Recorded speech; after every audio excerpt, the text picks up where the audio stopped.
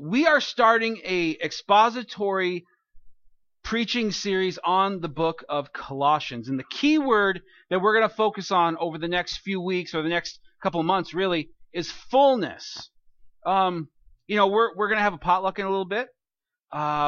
Super Bowl Sunday is synonymous with overeating and overindulging and snacks. And I think something like 5 billion chicken wings are going to be sold today or prepared today. I'm slightly exaggerating on that number. At the end of the day, you probably will find yourself very full. And if you're like me, you're getting older and eating that food. It's not the same as when you were in your early 20s. Like when you were in your 20s, you eat that stuff, you don't skip a beat, right? Okay, now I'm going to go for a jog. But now, like in your 30s and early 40s, you're like, I got to take a nap and, I'm done till tomorrow. Forget the game. I've just already eaten too much food. That type of fullness is not the fullness we're looking for. Even though we're familiar with it, that type of fullness never really leaves us satisfied. Once we get to that point, or we cross that threshold from being full to overindulging, then there's guilt and there's the negotiations with your body. I'll never do this again, and it's never this idea of being perfected or completed, and that's the meaning behind the word fullness that we're going to find in the book of Colossians. Because having a relationship with Jesus is not just about redirecting your team affiliation. Football players, baseball players, all the time, they start on one team, they get traded to another. And they simply go from one organization to the other, and they change their uniforms and play basically the same sport. When you become a Christian, it's not quite like that. You stop playing the same sport that the world is playing. You're moving into something brand new. You are being changed and corrected, and you're being refashioned to be like Jesus. And so everything you've known about life kind of gets tossed aside. I mean, of course, you still breathe and wear clothing and go to work. I mean, those things stay the same. But how you see the world completely changes because you now begin to see it through the eyes of Christ. And so things that you didn't consider sin before, now you realize the depravity in it. And the things that used to discourage you, or that were for you, they just didn't do anything for you, in Christianity, you begin to see the beauty in it. Just something as simple as God's law, you begin to see that a father loves his children so much that he sets up boundaries to protect them, not to limit people, but to protect them from going outside of those boundaries and getting hurt inevitably. And if you've ever broken any of the commandments of God, which you have and I have, you realize very quickly that there are consequences for you, there are consequences for others, and it's not a good day. And so Jesus comes and changes all that, and now we can find this fullness, this not only a satisfaction, but a completeness in Jesus. And the big spoiler of it all is that completeness, that satisfaction is found nowhere else. Mike sang a song, it's one of my favorite worship songs, especially if I'm by myself, and that's Take Me In to the Holy of Holies, this whole idea of wanting to know more about Jesus and get to that place where it's only you and him, and that relationship is fully experienced, at least this side of heaven, as much as you can. And so as we go through Colossians, we're going to read a letter from Paul, the apostle, to this church in a place called Colossae, to respond to how they are living as Christians. One thing I want to note about this book, and today we'll just do the first couple verses and we'll do some background on Colossae. It's a very gentle letter. You read other letters and Paul says things like, I wish those people would emasculate themselves. That's pretty harsh language, and give those people, give this man and that man who have been coming against the church and coming against the teaching of the word, give them over to Satan so that so that they might see the depravity of their situation and repent. Very harsh. But in Colossians, in the book of Colossians, you find a very gentle Paul. You get through almost 2 chapters before you find correction. The first couple of chapters is only a 4-chapter book. It's sort of doctrinal issues, and then the latter half is, I almost fell over. The latter half is practical. How do you live that out? What does that look like? There's advice for husbands and wives and children. Eventually, we're going to talk about slavery, because this letter deals with slavery and masters. and there's a lot of misconceptions about slavery that we've got to kind of iron out in the church, because sometimes that's used against us when it's taken out of context and that sort of thing. But this book, as Paul writes it, he starts off very, very gentle. And there is correction, there is rebuke. But overall, the way that he approaches this church is somewhat different than the way he approaches other churches. This church in Colossae, it's in modern-day Turkey. This city no longer exists. It was destroyed, some say by an earthquake. Not real sure if that's what happened. We know that it was destroyed at some point. It's never been excavated. It's never been truly, dug into to find, artifacts and that sort of thing. This church was started by a man named Epaphras, which means love, but it's a pagan version of that word. So this man was a pagan convert to Christianity and planted a church with Paul in this place. And it's near a place called Laodicea. Now, how many people here are familiar with that name? Right? It's the bad example of what a church should be like. In the book of Revelation, Jesus calls for these 7 letters to be written to these 7 churches, and the last one is a place called Laodicea. And in Laodicea, in this church, they're called a lukewarm church. And so Jesus says, I'm getting ready to spit you out of my mouth. I would rather you be hot or I'd rather you be cold. This whole lukewarm business in the middle doesn't really do anything. There's a call for us. If we're going to be Christians, let's throw ourselves into it. Even if we don't know what we're doing, just throw yourself into it.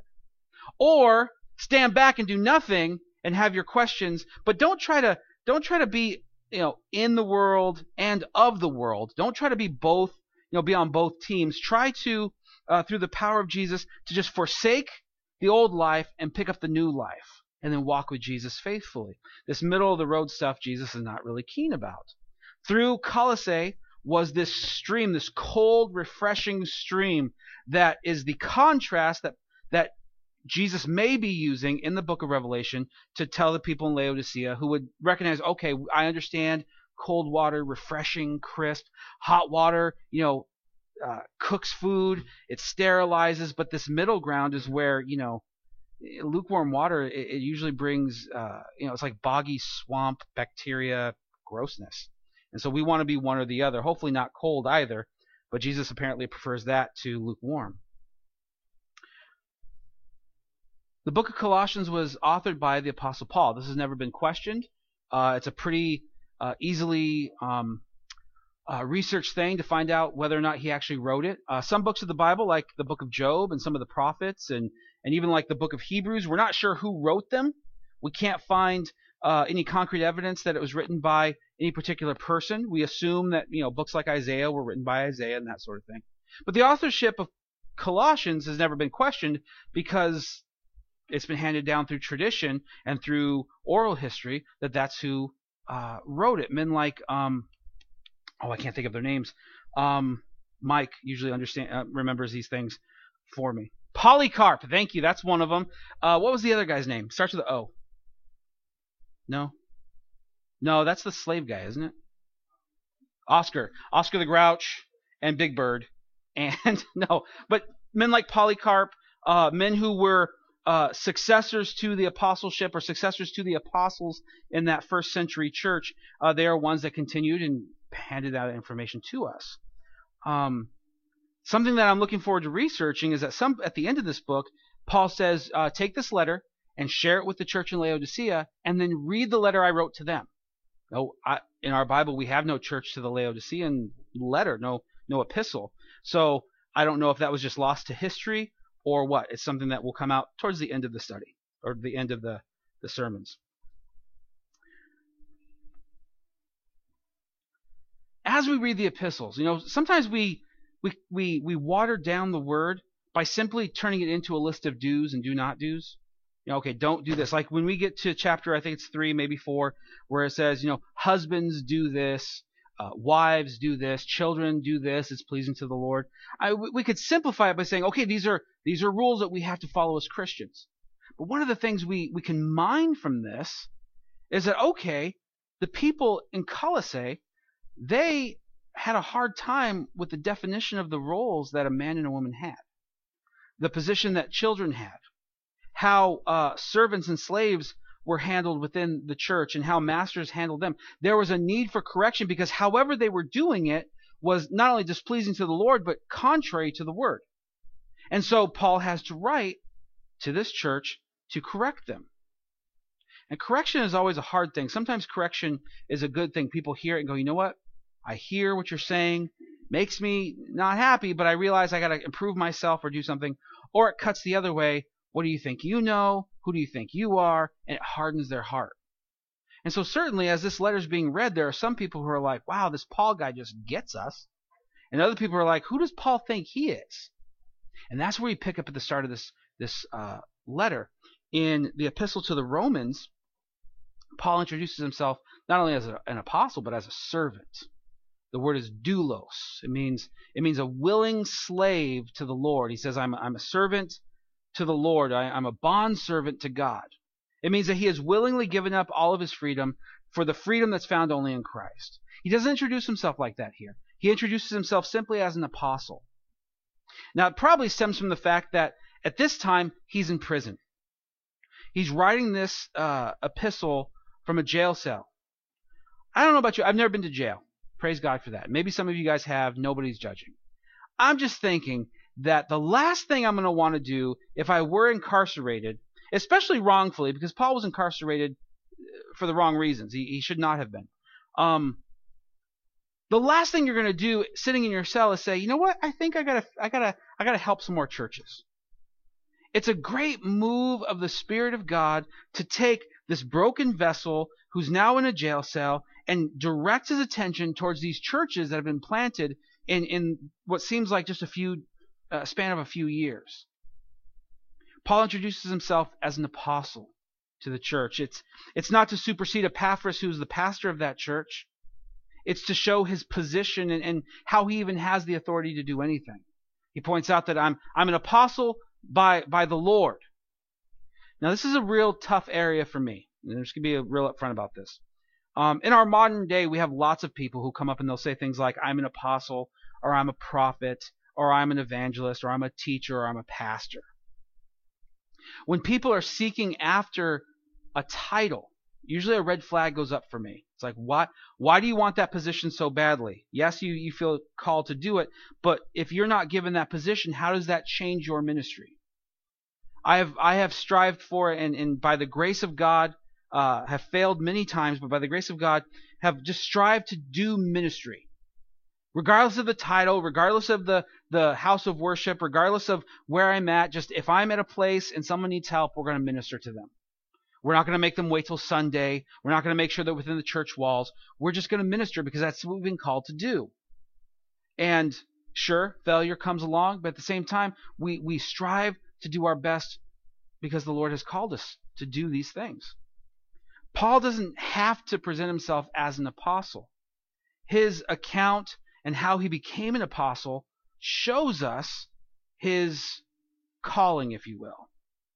And so often what I generally do, if someone comes and tells me, well, I'm a prophet or I'm an apostle, then I just watch and say, okay, I'm going to watch your lifestyle. Are you going and helping churches? Are you starting new churches as apostles do?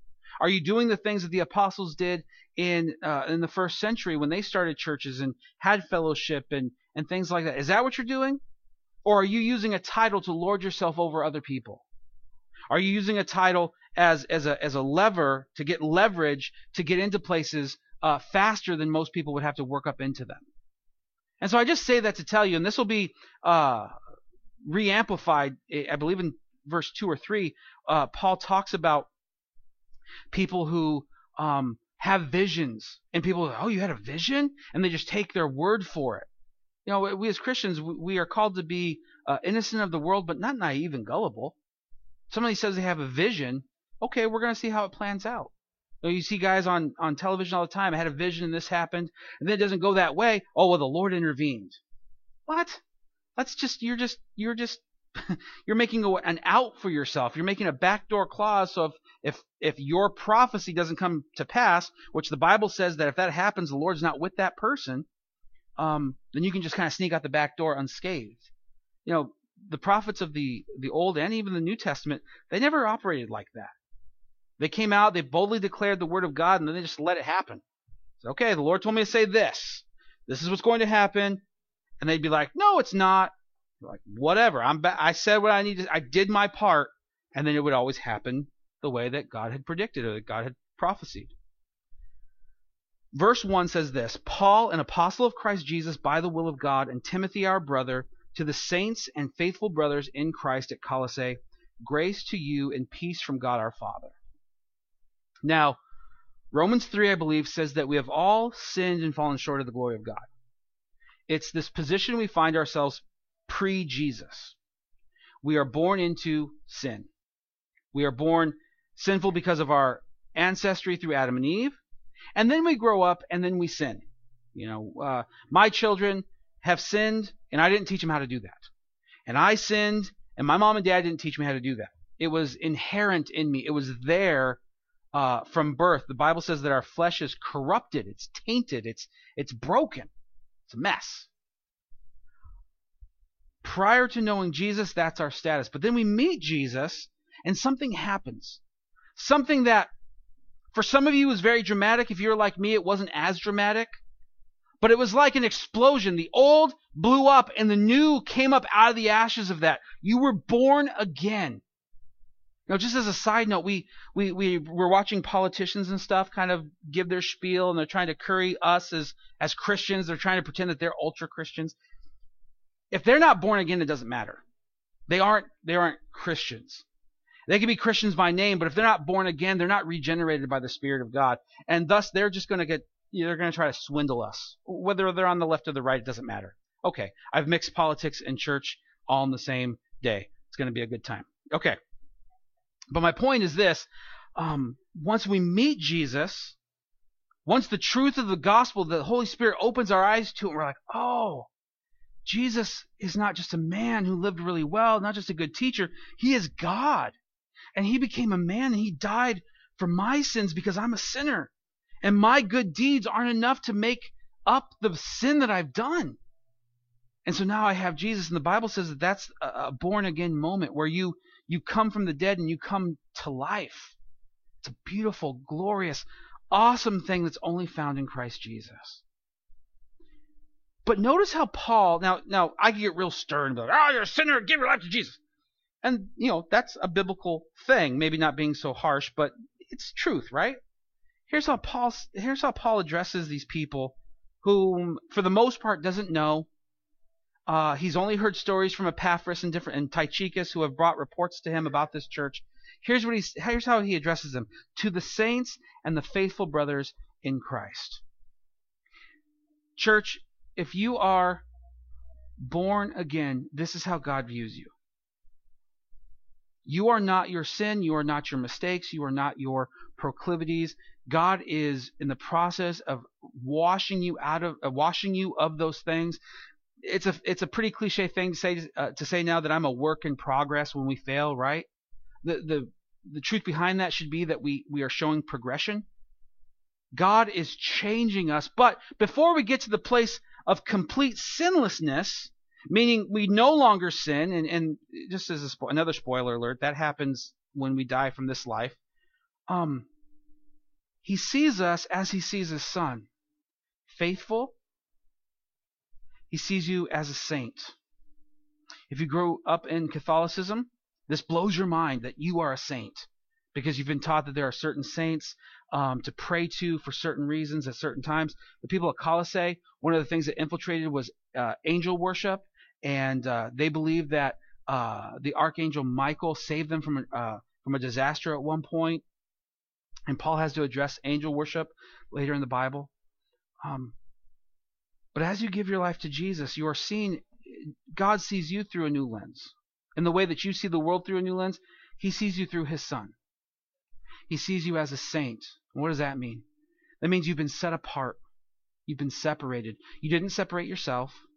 You didn't do anything that made separation possible. God took you and pulled you out from where you were. So often we struggle trying to get separate, trying to change our life, trying to start new habits and start this, start that, struggling against what God has already done. Pastor Mike said this morning, we walk in the favor that we find in Christ Jesus. We don't make it up. We don't try to make it happen. We simply know and exist in that truth. You are favored of the Lord, not because of what you've done, but because of what Jesus has done. Christians are filled with hope, not just because, they turn a blind eye to all the things that are happening, but they realize that Jesus has done everything to make them forgiven and holy and pure. And there are some who will take that as license to do what they want. And honestly, the church doesn't control that. You don't control that in other people. You can only control that in you. Well, I had a friend and I grew up, they said they were Christians and they sinned all the time. Okay, but what about you? What about you? Where are you at? Do you feel the condemnation for your sin? That's a good thing. Let me take that back. The conviction for your sin. That's a good thing. Romans 8:1 says there's no condemnation for those who are in Christ Jesus anymore. That means if you've been forgiven, it's not like Jesus is ready to kind of spring judgment upon you for your past sin. Like, oh, there's a moment of weakness. Bam, there it is. I've been saving this judgment and condemnation for just this moment because I knew you were going to fail. No, the Bible says it's been washed away. The prophet Isaiah says it like this: though your sins were as red as scarlet, they are now white as snow. You are now pure and holy, not by what you have done, but by what Jesus has done. See, Paul could have started off with, you guys are worshiping angels after all Jesus has done for you. You guys are going back to festival worship and circumcision after what Jesus has done for you. He could have just started right off the bat just railing against them. Instead, he comes to them and says, saints and faithful ones. Because that is their position in Christ. So the question is, are you in Christ today? If you're not in Christ, you are outside of all of this. You're looking into it. The only thing that prohibits you from moving forward is you at this point. Nothing stands in your way from becoming engaged with the Messiah, the risen one, the Holy One of God, Jesus. We worship him, and his name is the only name where every tongue will confess and every knee will bow. He's the one that will come again to rescue his church, to take the faithful ones and bring them to be with him, that he will be our God and we will be his people forever and ever and forever. And that begins now. But if you're not in that today, then you're on the outside. You're the opposite of Romans 8:1. Condemnation still hangs over your head. How do you get rid of that? You come to the Lord in repentance. You see, if you are cognizant this moment of coming to the Lord in repentance, here's what's happened. It's not you going to the door and opening it and going through. It's the Lord opening the door and saying, please come in. It's the Lord inviting you to repent of your sin. He's died for that sin. Do you see how pointless it is for him to die for your sin and then give you the punishment again for that sin? To just bring you into a life where you are continuously destroyed for no reason. It's pointless. Why would he have sent his son to die on a cross, a horrible death, just to punish you again? Doesn't make any sense. Here's what does make sense. God himself took the punishment perfectly, because even that we were going to screw up.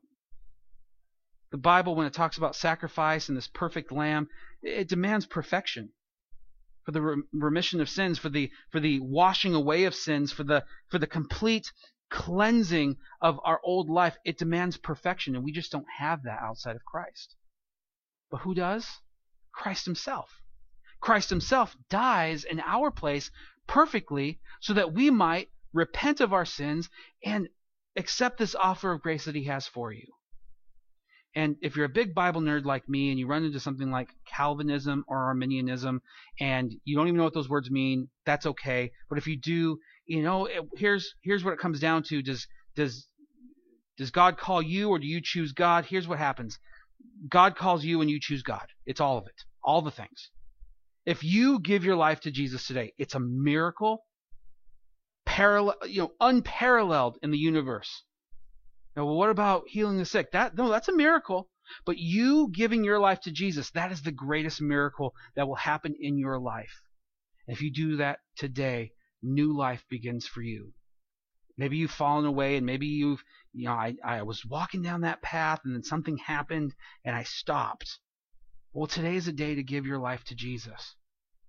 Not because God sees you as filthy and dirty and sinful, but because now in Christ how he sees you is as a saint and as faithful.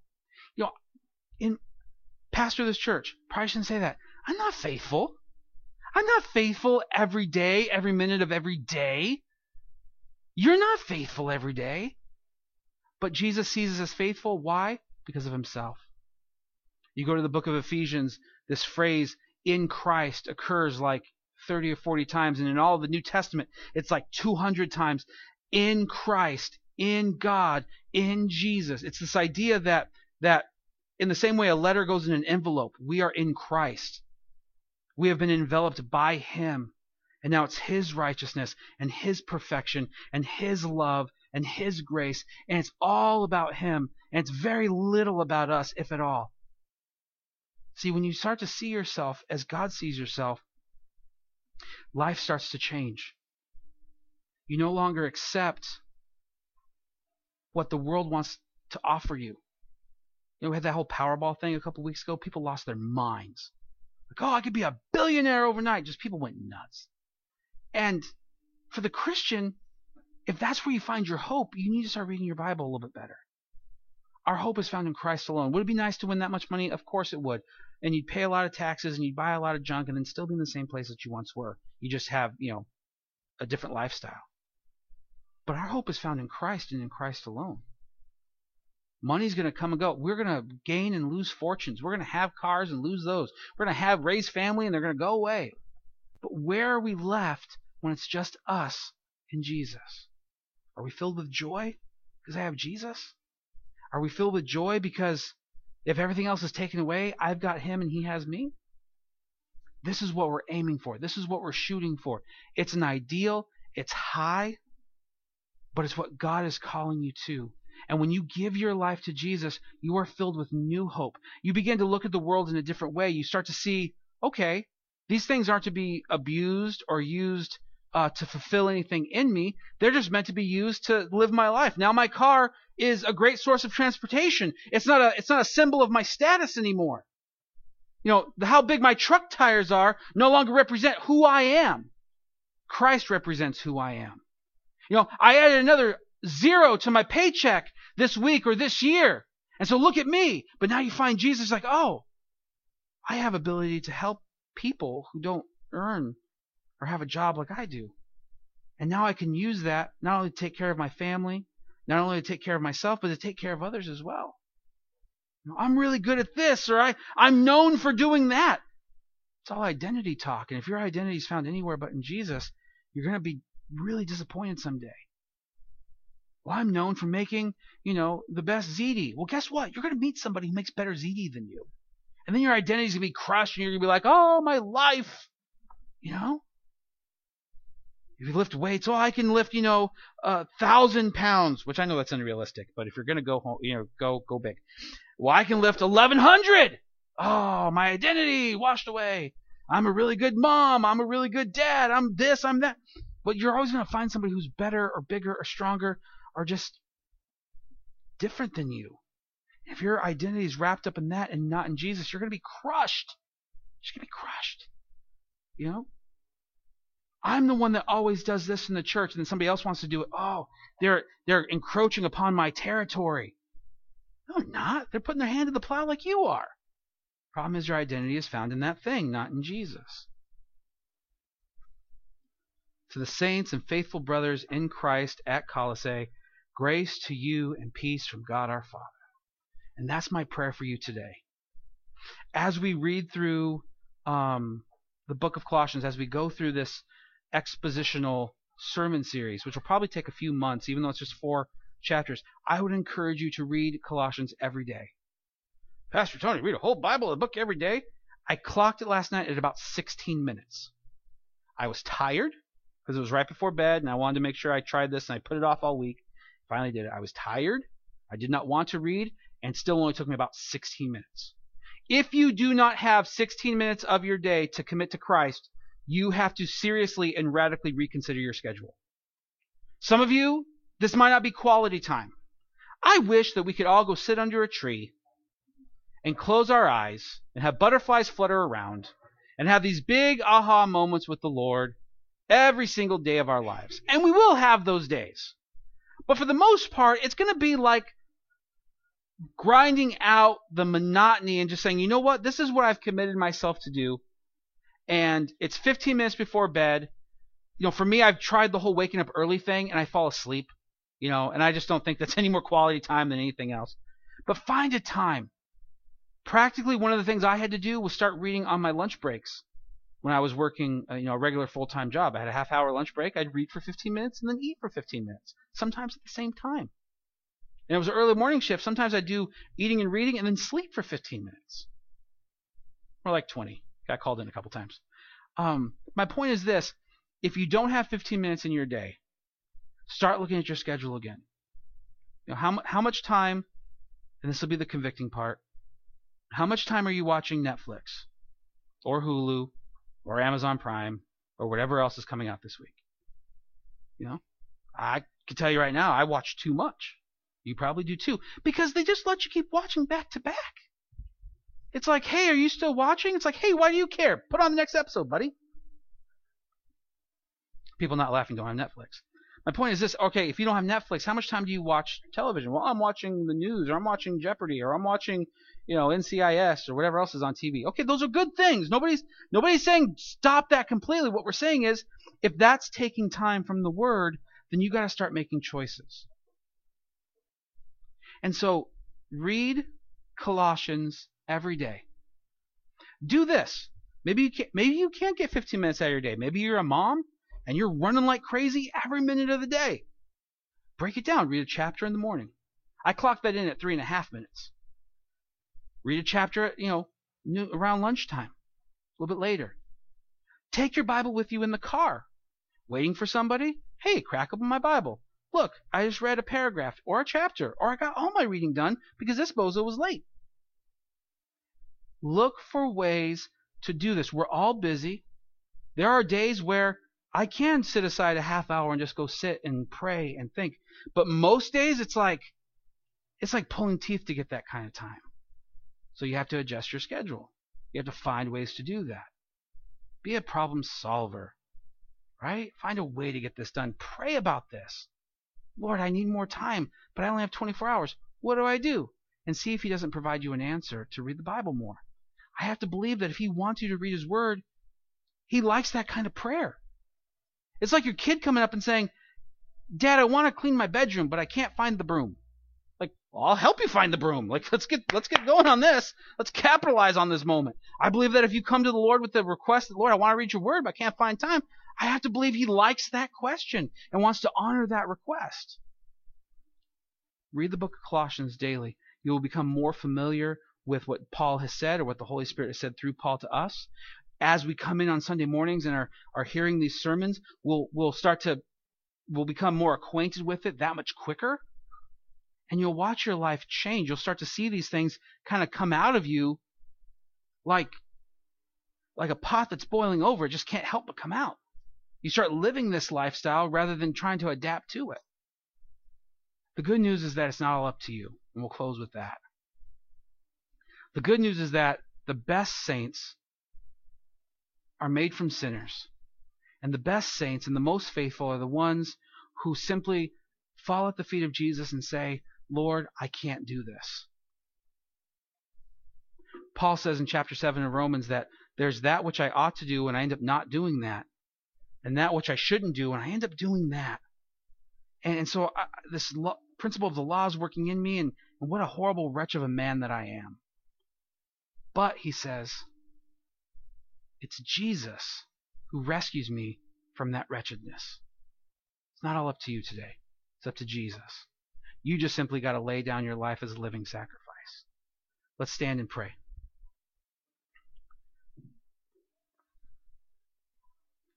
Praise God that when He looks at us, He doesn't judge our sainthood or our faithfulness based on our actions.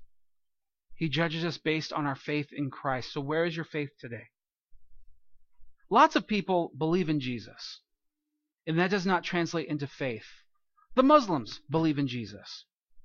They believed him to be a prophet. Lots of religions accept him as a teacher. Most people realize that he truly existed. And to actually say that he did not exist, people would look at you like you're crazy, because there's so much historical evidence that he existed. But is he God in your life? Does he rule and reign in you today? Only you can exercise faith today for yourself. So here's what we do. First, if you want to go down this road, surrender. Just put up the flag, wave it, lay down your life. Lord, I'm done. I'm done trying to be religious. I'm done trying to be legalistic. I'm done trying to get everything done myself. I'm tired, and I'm tired of being tired, and I need you. And then we repent. Gosh, Lord, this is who I was. This is the direction I was going. I want to do a 180 and walk away from that towards you.